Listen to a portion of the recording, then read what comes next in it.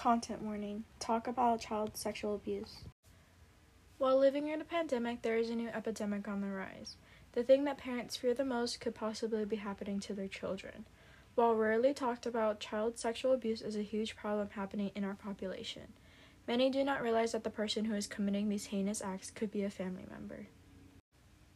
Statistics tell us that approximately 97% of our population has been sexually assaulted.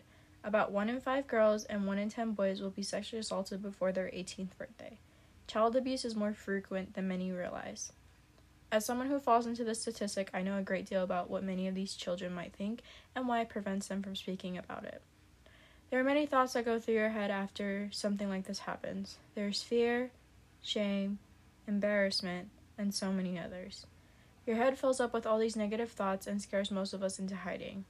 It is certainly a life-changing event. My cousin Celeste is unfortunately a part of this statistic. She was only 8, and it was her brother-in-law. It was going on for years by the man that promised to protect her, by the man who married her sister Whitney and gave her 2 children, the man that promised to love Whitney unconditionally and made all these promises to her and her family. This is the same man who took Celeste's innocence and threatened her into keeping her lips sealed. I briefly remember the first time she told me. We went to a Dr. Seuss musical, and that is when she opened up to me. I remember feeling so terrible, and my ears could not process the information that came from her lips. This innocent ray of sunshine was just a shield to protect every single person in our family, and they never knew.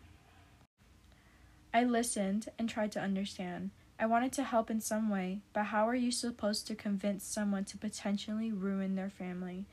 When she told me, I wasn't even sure what had happened to me. We were both children trying to work out some big people situations.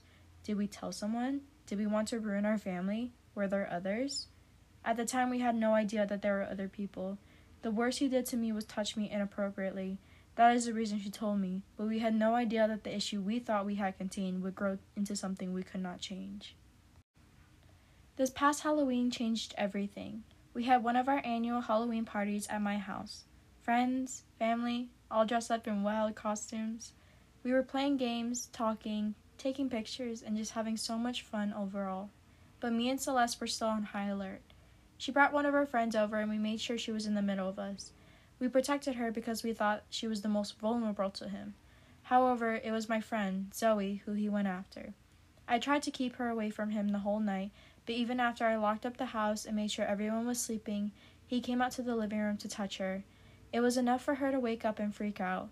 When I found out the next morning, I immediately told my dad, and that is the day everything started to unravel.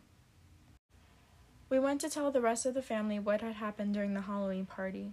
Celeste and Catherine, her older sister that was victimized, told the parents what happened.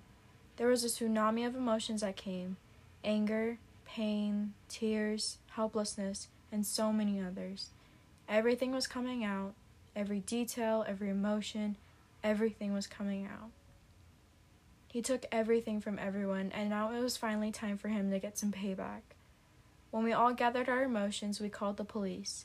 The police did their initial report, and the case has been growing.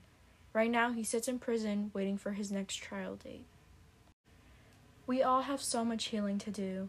We most likely will never be the same, but we are growing and trying to overcome what we have been through. Each of us is trying to work out some of the pain that we went through, some more than others.